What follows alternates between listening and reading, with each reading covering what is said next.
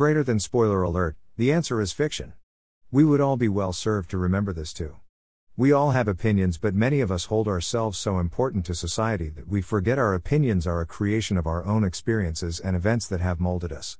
When we don't evaluate our opinions for validity occasionally and fact-check ourselves, we can appear, what is that word? Ignorant. Remember, this is just my opinion, but I have sometimes found myself the victim of my own ignorance. Someone, somewhere, sometimes said that ignorance can be corrected but stupid is permanent. With that in mind, I would hope that we all try to keep our opinions in the realm of ignorance so we can correct them if we feel that they are inaccurate. I did not take the time to look up the definition of opinion before I started this because, in my opinion, I did not need to. So the point I am dancing around here is when we hold our opinions in too high regard, we can present them as fact.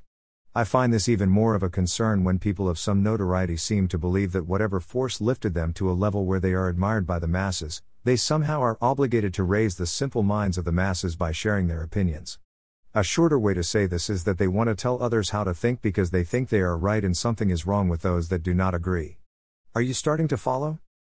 I am not trying to say opinions are bad, but when mixed with a bit of vanity, which in my opinion can be dangerous, sautéed with attitude and served with disregard and dismissal of opposing opinions, the resulting message is, in my opinion, always flawed. This idea follows a common thread in this blog that society seems to have become so polarized and compelled by self-interest that we are not capable of productive discussion. Even an intelligent argument with civil boundaries can be hard to come by these days. So I am going to put my neck in the chopping block and use myself as an example. I am in favor of the legalization of marijuana. That is my opinion. I am a pharmacist and I am familiar with the effects of the cannabinoids that are considered the active drug components of cannabis. After cannabis was vilified and cast into the pits of social and judicial hell, any real medical research in the United States was stifled to a point that misinformation and unsupported beliefs have been presented as fact and have prevailed for decades and for the most part still block facts from discovery. All you need to do is look at some of the advances made around the world in nations that are open to reality. I would say too that here in the USA we find alcohol and tobacco acceptable for legal trade and recreation. These two profitable commodities have killed, disabled, impaired and destroyed countless millions but are still socially acceptable. I have yet to find an instance where cannabis use has created such destruction for mankind. The legal status of cannabis has led to the loss of life and destruction at a similar level to tobacco and alcohol, but not use of the drug itself. Can you think of another point in U.S. history when a substance was made illegal because of the efforts of zealots convinced that the hand of the Almighty guided them? Can you recall what happened when these zealots garnered sufficient power to amend our Constitution to change the legal status of this substance? So are you understanding that I am not trying to jam my opinion down your throat or make you feel ignorant? I am just trying to state my opinion and make you aware of why I hold this opinion.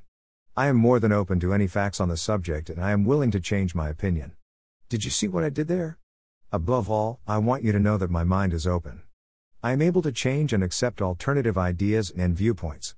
My opinion is not my point. My point is that an open mind is the first step to conversation, engagement and advancement of knowledge. This is true in every instance. We all have to be able to listen. We all have to respect others. We all have to accept that anyone can contribute to a body of knowledge. This does not make you weak. This does not make you gullible. This does not leave you wanting. We all have opinions. Some people are so convinced of the importance of their opinion that they are willing to kill or die. This can be the where opinion, belief and even faith can mingle to the point that one definition is elusive.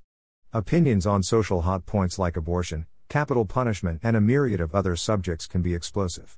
When discussion is abandoned and people holding what is seen as a minority opinion are marginalized, disregarded and cast as simply ignorant, a situation that could have been resolved with a positive outcome for all parties may just as easily end in violence and tragedy.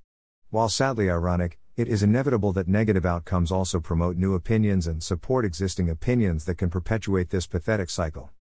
Let's all try to wise up while we still have a chance. MVR